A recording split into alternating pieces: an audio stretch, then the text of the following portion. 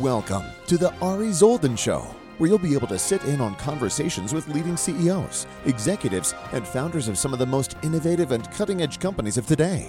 You'll learn about blockchain, cryptocurrency, clean tech, and other industries that are pioneering the new economy. Ari brings his years of experience as an on-air TV commentator to the mic for a packed dialogue of education, information, and in-depth interviews. It's all here, right now. Here's your host, Ari Zolden. You are listening to the Ari Zolden Show with your host, Ari Zolden, on WOR 710, the voice of New York. I'm really excited today to have an incredible, extraordinary, and very innovative guest today, John Strisower from Kilows. John, thanks for being here. Ari, it's a pleasure to be here. Thanks for having me. My pleasure. So talk to us. I'm really excited to hear about Kilows. Would love to hear about what the company is doing and the vision of the company. So we are building an ultra-fast EV charging network across the U.S. initially and beyond later, designed to really help the flood of new EVs that are going to be entering the market this year and beyond, because the current charging infrastructure is inadequate to provide the level of experience that mainstream EV users are going to demand and expect. Excellent. And I know Toyota's got about a $70 billion investment in the EV space. What do you make of that? Well, it's really interesting because Toyota, obviously one of the world's largest auto companies, innovative in its own right, was one of the early players in hydrogen electric vehicles. They still have hydrogen electric vehicles that are being sold in California only, because California is the only place that has hydrogen stations. And Toyota owns the best fuel cell technology, which is why they really wanted to stick with hydrogen. And there's some interesting aspects to that. They are really a holdout. They started with Prius, which was hybrid, and everybody knows what the Prius is. Basically, all the Ubers and Lyfts at the airport are Priuses.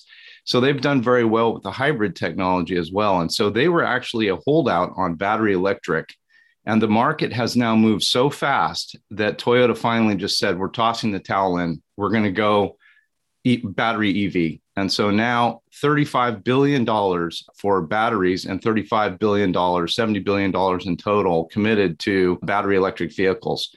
So that to me was a pretty telling moment. And we started seeing Ford and GM saying 2030 and 2035, we're going to be all EV. We knew that these big legacy automakers had lots and lots of momentum with suppliers and with employees and plants, and they were probably pretty nervous to say, well, we're just going to toss all that in and go EV now, especially in the face of a massive, very successful competitor in Tesla. And what's really happening in the market is that the economics of EV are becoming so strong for the consumer and for the automaker that automakers are realizing, hey, we have to move. And so I've always known, since we started seeing 2030 and 2035 and 2050 and these kind of far out targets, that this was going to come in. And as it starts coming in, it's going to come in faster. So we're now looking at huge investments being announced like that.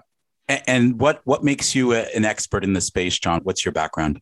My background is in computer science, electrical engineering, network engineering, serial entrepreneur for 35 years in different industry segments. I've built a lot of things that are techie oriented and businesses that are techie oriented businesses. I've been a Tesla driver for 9 years, almost 10 years. I'm on my third one. I had a very early serial number Model S, which I paid $5,000 and waited a year and a half to get. And then I had a Model X and now a Model Y. I've got a couple of Cybertrucks on order. I've been an EV user myself for basically a decade, and I've traveled 10% of the US interstate system myself personally, looking at charging infrastructure. And so I have a pretty good sense of what actually is out there and what the experience really looks like. And as an early stage adopter geek, I can tell you Tesla has done an amazing job with the supercharger network, but it's now dated. It's 10 years old. And the reality is that we are now moving to larger capacity batteries, and we're moving to the demand for faster charging. And while that supercharger network is probably the secret sauce, or one of the things that was part of the secret sauce that made Tesla successful and changed the global auto industry, it too is going to be reshaped here over the coming years. and it will be upgraded in some capacity. So Tesla will probably ditch its proprietary plug in favor of the North American standard, which is for DC fast charging along the interstates. My expertise is really, this is a nascent field, believe it or not. It's really a nascent field. There's lots of activity and concepts of things that are going to happen. But the reason why there's an opportunity and why the federal government is putting $7.5 billion behind trying to get people to put in charging infrastructure is because it's nascent and there's not enough of it there. And what is there, unfortunately, is largely underpowered and not upgradable and not the right experience. So a lot of what's already out there is really not very useful and will probably be replaced. There's a lot of things going on. So really, my expertise is engineer and 10-year user of the infrastructure myself. Great. And what does the Kilows ecosystem look like, and how does it play in the overall grid? So that's a great question. We've really studied this, and my expertise is part of this, but we have a team and some pretty talented people on our team. And so cumulatively, we have quite a bit of expertise, actually. We started looking at this from the EV user experience perspective. And like I said, as an early geek adopter myself, Tesla's network was good in a lot of ways. It's reliable. It's where you need it to be for the most part. You can drive across this country with a Tesla and you will make it wherever you're going, you will make it. Now, you can't take unplanned side trips off to a mine in Nevada and think that you're going to not brick your Tesla and have to have it towed, because you will. There are limitations on that. It's not taking your Yukon somewhere where you don't really think about that because there's 115,000 gas stations. So we started looking at it from the perspective of the EV user and said, okay, what do you need to have? So first and foremost, they have to be everywhere you need them. So there needs to be a lot more just to start with. Secondly, they have to be reliable. And this is a big problem, especially with the non-Tesla charging apparatus that's out there. There's horror stories on social media already about the non-Tesla branded EV owners that are out there trying to make trips and realizing, geez, what a mess this is. And even if they are working, the experience is still rugged. It's not like the Tesla experience you plug in and start charging, or the vertically integrated sort of experience you get with Apple products, as an example. That's the kind of experience that consumers are really going to need and demand. And there's technology that supports all of that happening, which we are employing in ours. So our technology stack starts with the realization that to put in a charge station somewhere, the way that it is typically being done by big players today involves 10 or 20 charging posts. And those posts are in turn connected to a cabinet full of power electronics that in turn are connected to a transformer and or a substation, which in turn is connected to a high voltage AC line on the grid. And so to make the typical kind of infrastructure work, you need all that stuff. And the transformer and the substation are potentially millions of dollars of upgrades that a local utility company has to put in. And that takes a long time for permitting and entitlement, and just for them to get their own capitalization put together. And it's not an economic model that works for the utility either. That's a whole nother problem that we've uncovered as we've looked into this whole thing. Is one big problem is that we've got a grid that's already overtaxed and has become less reliable in the last 20 years. That's just factual data. It's less reliable today than it was 20 years ago. And we're putting more demands on that same grid. To remove 70% of fossil fuel that is being used to power vehicles on the interstates in this country, and to make that electric, that simply means that we're going to expect our grid to do 3 times what it does today. So it doesn't take a genius to figure out that's probably not going to work real well without massive investment and decades to accomplish it. So herein lies one of the major problems, is that when you expect our fleet to grow beyond 1% of EV, what you're going to find out very quickly is we're going to have charging problems because the grid can't support that. And it was never designed to support that. No one ever knew that we would be driving around 100 kilowatt hour batteries. That's 20 times the power that a house uses. It's crazy amounts of power that we're trying to dump in 10 or 15 minutes into a battery. It's just not something the grid was ever designed to do. So we looked at that and we said, okay, how can we build a system that is fast to deploy, that's economically feasible, that provides the user experience that they expect and want, and that doesn't kill the grid? And in fact, it would be wonderful if we could find a way to do that and actually enhance the grid at the same time. And that's what we've designed. So we start with a battery storage system, an energy storage system.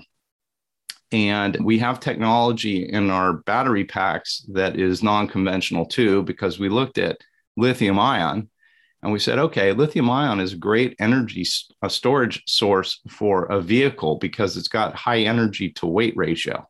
So it works well for cars. It's actually a pretty poor solution for energy storage, for grid energy storage, or for renewable energy storage.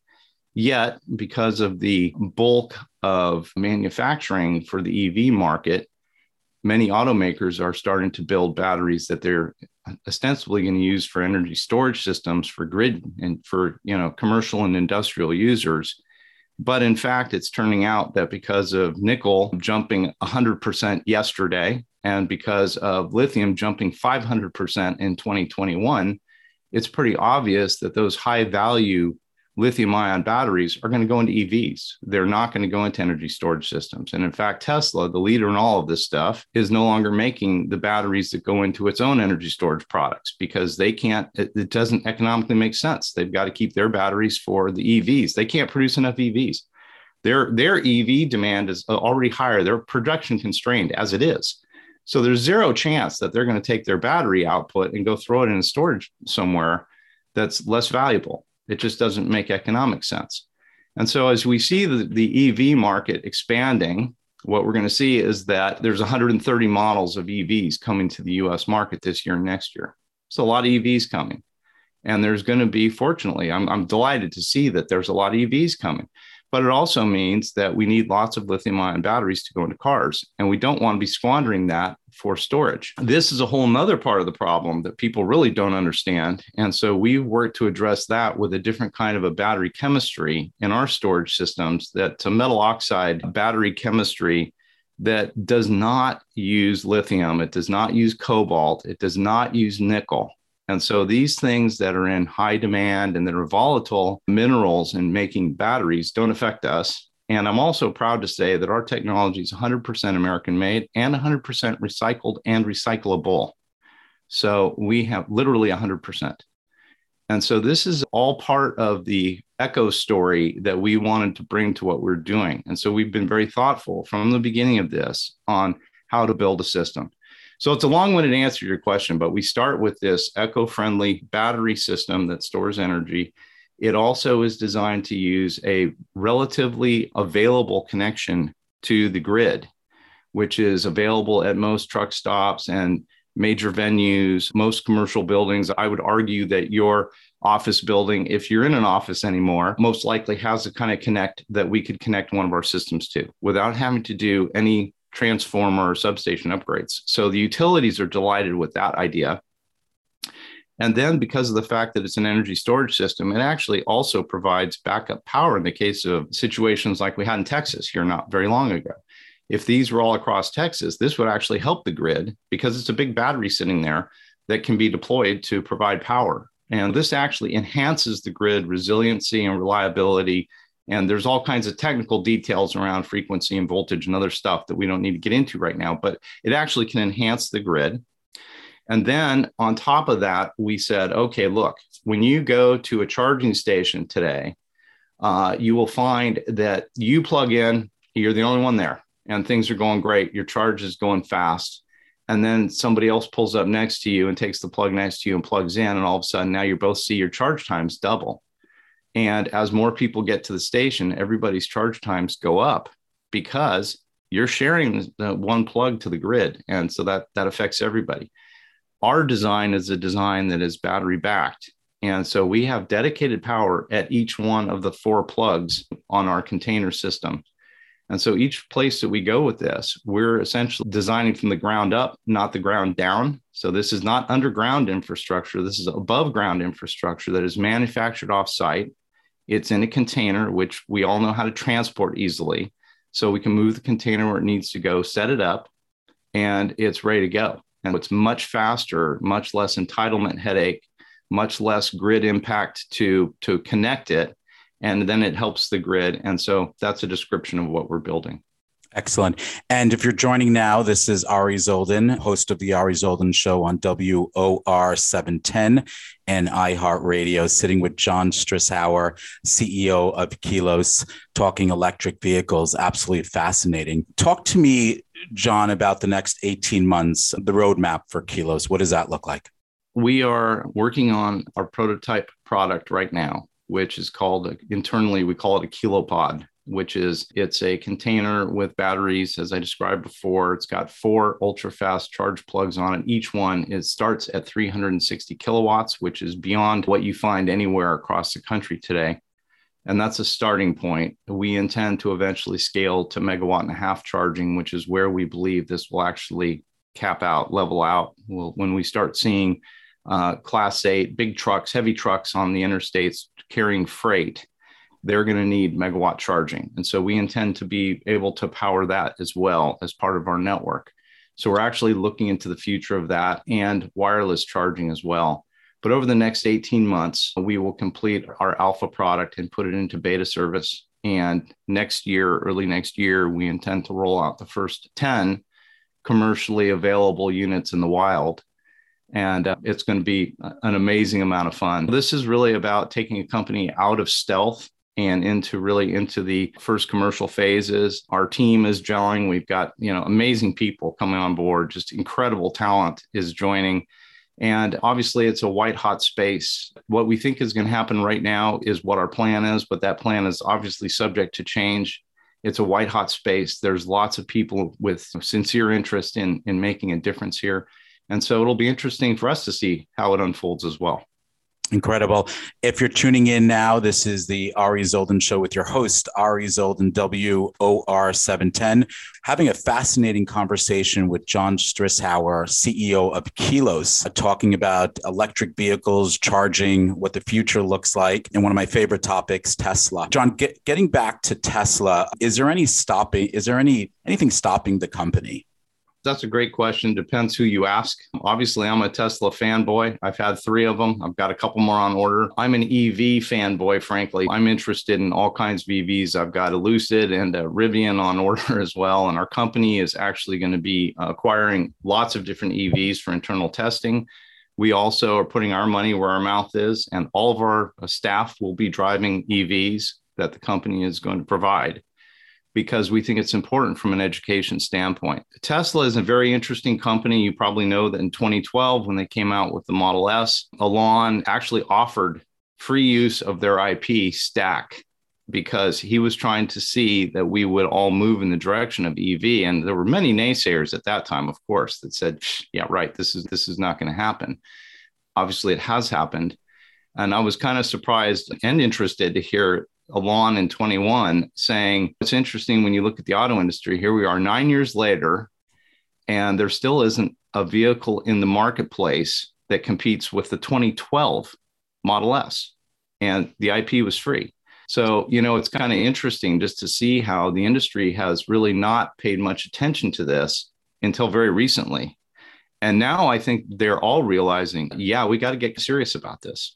And so we're starting to see real sincerity. I think what will stop Tesla, if they keep going the way they're going, I don't think anything's going to stop them. I think they've got the right thought process. I think they're very focused on what needs to be done and are doing the right things. I'm really interested to see where full self-driving goes. I've been one of those people that has been contributing to that now for 10 years, and it's pricey. And I've watched it evolve from its nascent stages to pretty interesting, pretty capable full self-driving capability today. But it'll be really interesting to see where that goes over the next few years. My belief is that the AI, the artificial intelligence that's embedded in that whole system, is such that in the next few years, we actually will see self-driving Teslas that are safer than human driving. And I know people are probably going to say, yeah, right on that as well. But I think that's really true. I think that's going to happen. And John, what's a typical range today of a Tesla? So if you go with the higher end versions of the 3XYS, any of them, you can get to about 300 miles of pretty legitimate range. And if you're a lead foot carrying a lot of weight in inclement weather, it's going to be maybe less than that. But if you're, reasonable, you can actually expect to get 300 miles of range. If you plunk down for the really pricey Plaid Model S, that just came out. You can get to 400 miles of range. And, you know, if you think about Lucid just came out with the Motor Trend Car of the Year with a 520 mile EPA range, which is phenomenal. And the CEO of Lucid actually is one of the key designers, developers of the Model S at Tesla 10 years ago, and has really done an amazing job with building Lucid. And I'm delighted to see that the Lucid vehicle has that kind of range, because I expect the range for EVs is going to get to about 600 miles. And then that will level out, because after that, you really don't need more range than that. You get 600 miles of range, then you've got range confidence, you've got spontaneity, you've got all the things that you expect in your ICE vehicle today. And the next frontier is going to be, okay, we got the range. Now, how do we charge them fast? And that's the problem that we're really solving for today, because we know that's coming. That's the next differentiator that everybody's going to care about, is how fast does it charge? And John, as an entrepreneur, especially in this space, which I suspect is going to get crowded, what are some of the things that keep you up at night? Lots of things keep me up at night, but it's mostly excitement. This is a really exciting, dynamic field. There's just incredible opportunity. And it's kind of weird when you think back in 2007, which is 15 years ago, the iPhone came out. Now, just think about that for a second. How here we are today, everybody has one of those or an Android virtually around the world in 15 years. Teslas have been out for 10 years. The next 5 years of EV, that whole industry is a changed place, and it's very dynamic. It's going to change all kinds of things. I'm excited about EV tools, which are electric vertical takeoff and landing craft. They're like electric helicopters, if you will, based on drones, and their battery or maybe some other form of zero emission propulsion. For these things are really going to happen. I know we've all heard about this for decades. Yeah, this is going to happen, and it never does. But this actually really is going to happen. There's a number of big companies that have significant investments in these things. They're in various stages of certification with the FAA. Marine is going to electric. And when you start thinking about electrification, it is massive, it is global, and all of it needs fast charging. So part of this is just thinking ahead. Where does it need to go? I think the opportunity is so vast that I liken it to what it must have been like 100 years ago when there was some small group of people sitting around a big conference table somewhere saying, yeah, okay, so this car thing looks like it's going to go. Maybe we should start thinking about gas stations and building oil companies. 100 years ago, we were building autos and oil companies. Guess what? Now we're changing this 100 years later. It's back to electric. We're the first cars, ironically.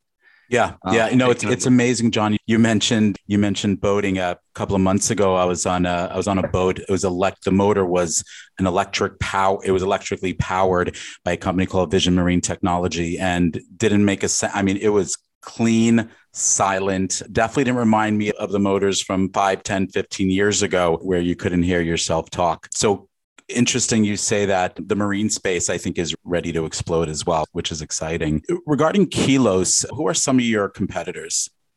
There are probably 10 pretty good sized companies. I think 5 of them are public. Those are companies like Electrify America, which is a Volkswagen unit that was formed out of the consent decree from the Dieselgate thing. There was EVgo, which basically came out of I'm forgetting the name of the company. There was an energy company, Enron, out of the Enron debacle that basically spun out. EVgo came out of that. There is a company called Greenlots that is primarily oriented around fleets that was acquired by Shell. There is a company called Volta that is, I think they're publicly traded now through a SPAC deal.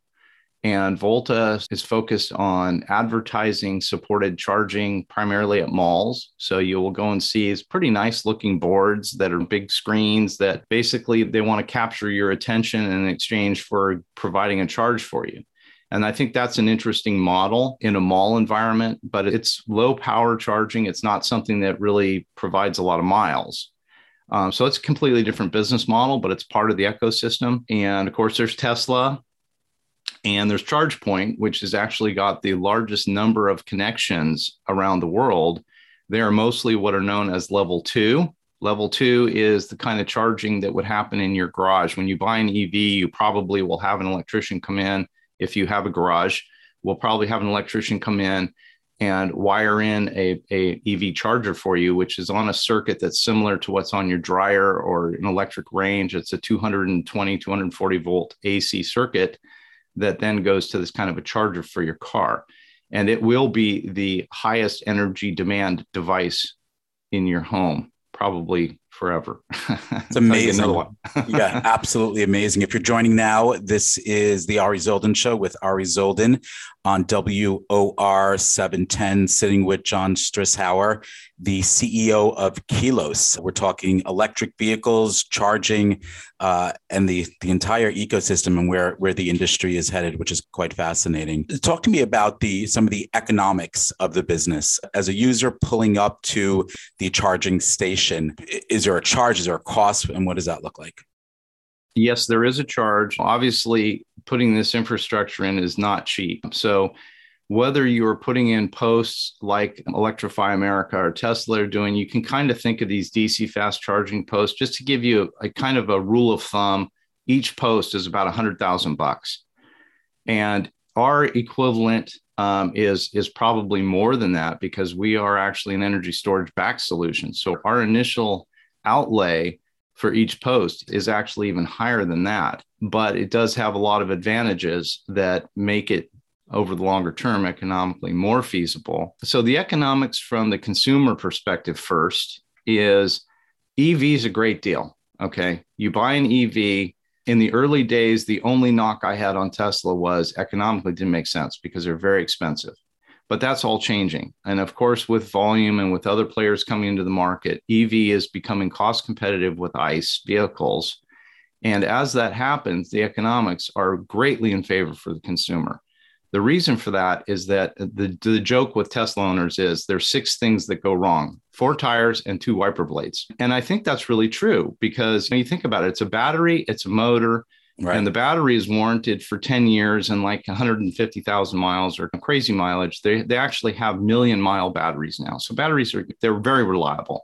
And so the bottom line of all that is that the service side of an EV for the consumer is fabulous, very reliable. When you charge an EV at home, a full charge will cost you maybe $5, $10, depending upon how far down you were and what your rate is and what time of charge you charge it.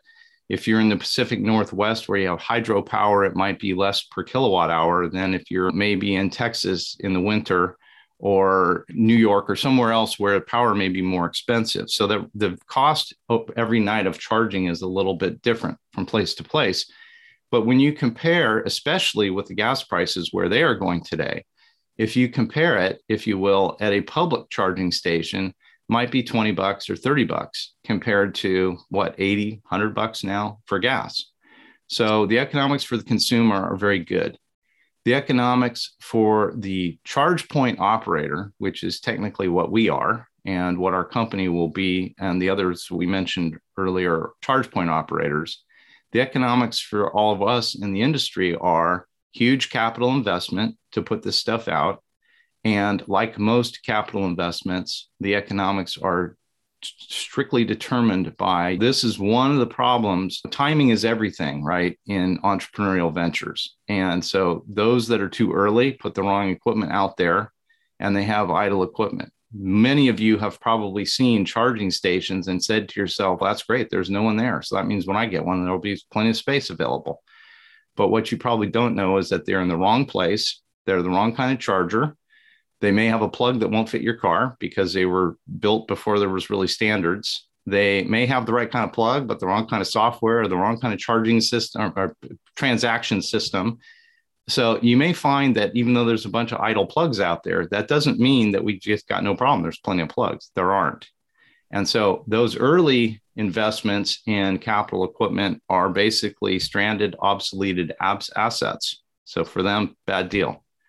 So timing is very important. And that's one of the things I'm most excited about. The timing now is unmistakable. We have the federal government putting $7.5 billion behind this over the next 5 years.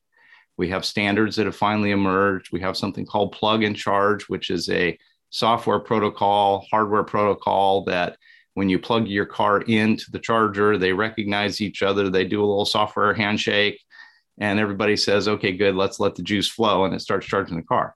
Tesla has implemented a proprietary version of plug and charge over years, and that's why it always worked well. So first big installations of plug and charge were Tesla, proprietary. And there are technologies that are making all of this work. The timing is right, 130 models coming in the US market over the next 2 years. So that's really what the economics is about. It's about financing big capital. And we have a secret weapon there too, which I'll tell you about at a later time, but we have some ideas around how to solve that problem as well. I'm going to push you on that, John, when you're back as a follow-on guest. I'm making a note of that. If you're joining right now, having a very engaging and interesting and definitely informative conversation with John Strisower, CEO of Kilows. John, it was very interesting. President Biden, a couple of minutes into the State of the Union, and I know I quickly ran to my phone and I sent you a quick note that he mentioned charging stations. How important is it that Washington gets behind the evolution of charging and electric vehicles? I think it's critically important because the government puts its thumb on the scale and it changes everything. And this is something that needs to be changed. It does require legislation, carrot and stick to make this happen.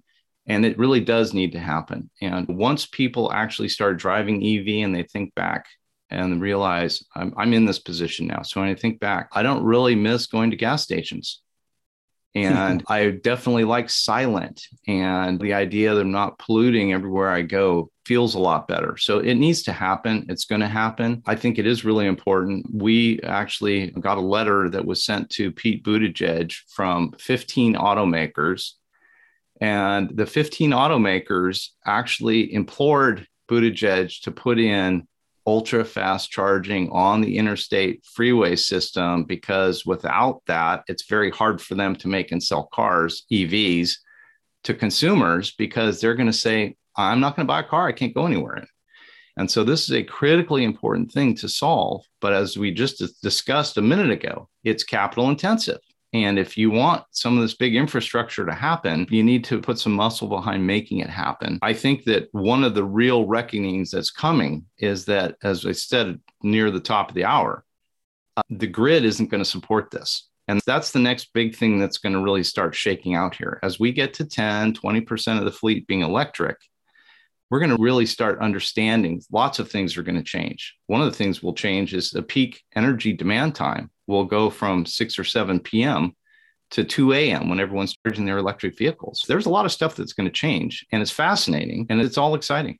Yeah. Coming back to Washington, John, is this a bipartisan conversation? Good question. And without getting too in the weeds on that, I think to some degree it is. And I think that there's obviously differences of opinion on what's important to do in the two camps. I think that everybody agrees to some level that fighting wars around the world over oil is something whose day really has to be numbered. And so I think that is bipartisan. I think the idea of energy independence is bipartisan. I don't think the two parties see necessarily the best way to get there. So some degree, yes, some degree, no.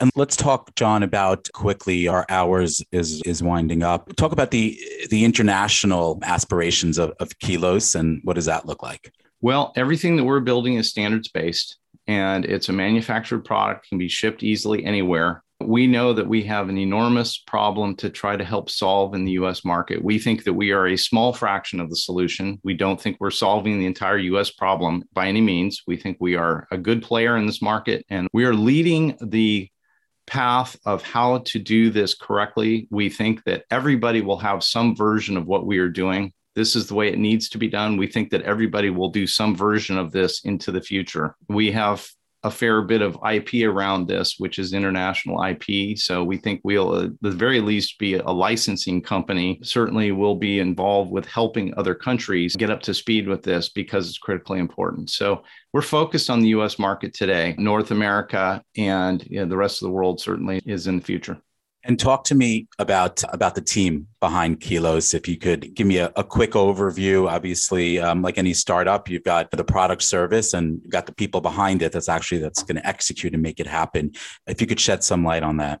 Sure. Yeah, we have a small dynamic team that's growing very rapidly. We just brought in a new CTO that's got many years of experience starting in Rolls-Royce with turbine engineering, and has got years of experience in batteries and battery technology, and owns a patent portfolio that has now been licensed by our company. And that's a big part of the whole battery part of the story. We have people in our company that have taken companies public multiple times. They're startup experts. We have somebody who's been in venture capital for 20 years and has run small venture funds and has been in the private equity market, run an aerospace manufacturing company. We have somebody who's an expert in leasing and mixed use real estate, where we see in the future that will be a very important aspect for locating charging locations and dealing with people in that. So it's an amazing team. We've got a lot of people that are planning to come on board as we mature and raise more capital and build the company. And it's going to be a really dynamic, fun time. Great. And final question, John, what's the appetite today for Wall Street as it relates to the EV space? And what are some of the challenges that Wall Street may face in the next 18 to 24 months? That's always a very difficult question to answer. The second part, anything can happen. We're watching stuff happening in Ukraine. It's anybody's guess where that goes. If that actually gets into China backing Russia against Ukraine, if that happens, that could be really scary. We could see some huge headwinds as a result of that. I think that there are minerals issues, there are resource issues that can affect this.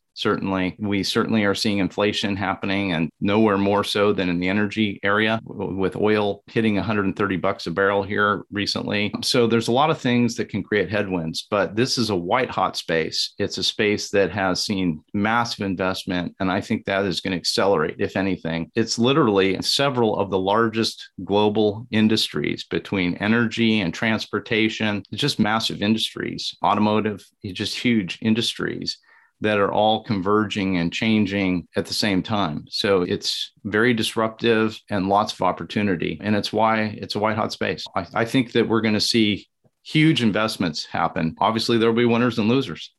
Are we on first? Where are we in the cycle or in the trajectory? Are we even at first base?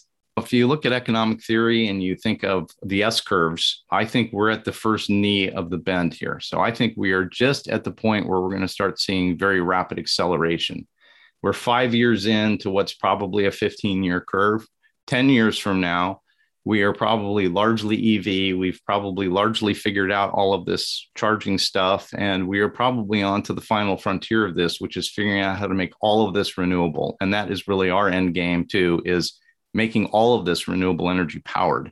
Step one, get all the EVs on the road replacing ICE. And the second step is making sure that all the energy that goes into those vehicles is renewable energy. Amazing.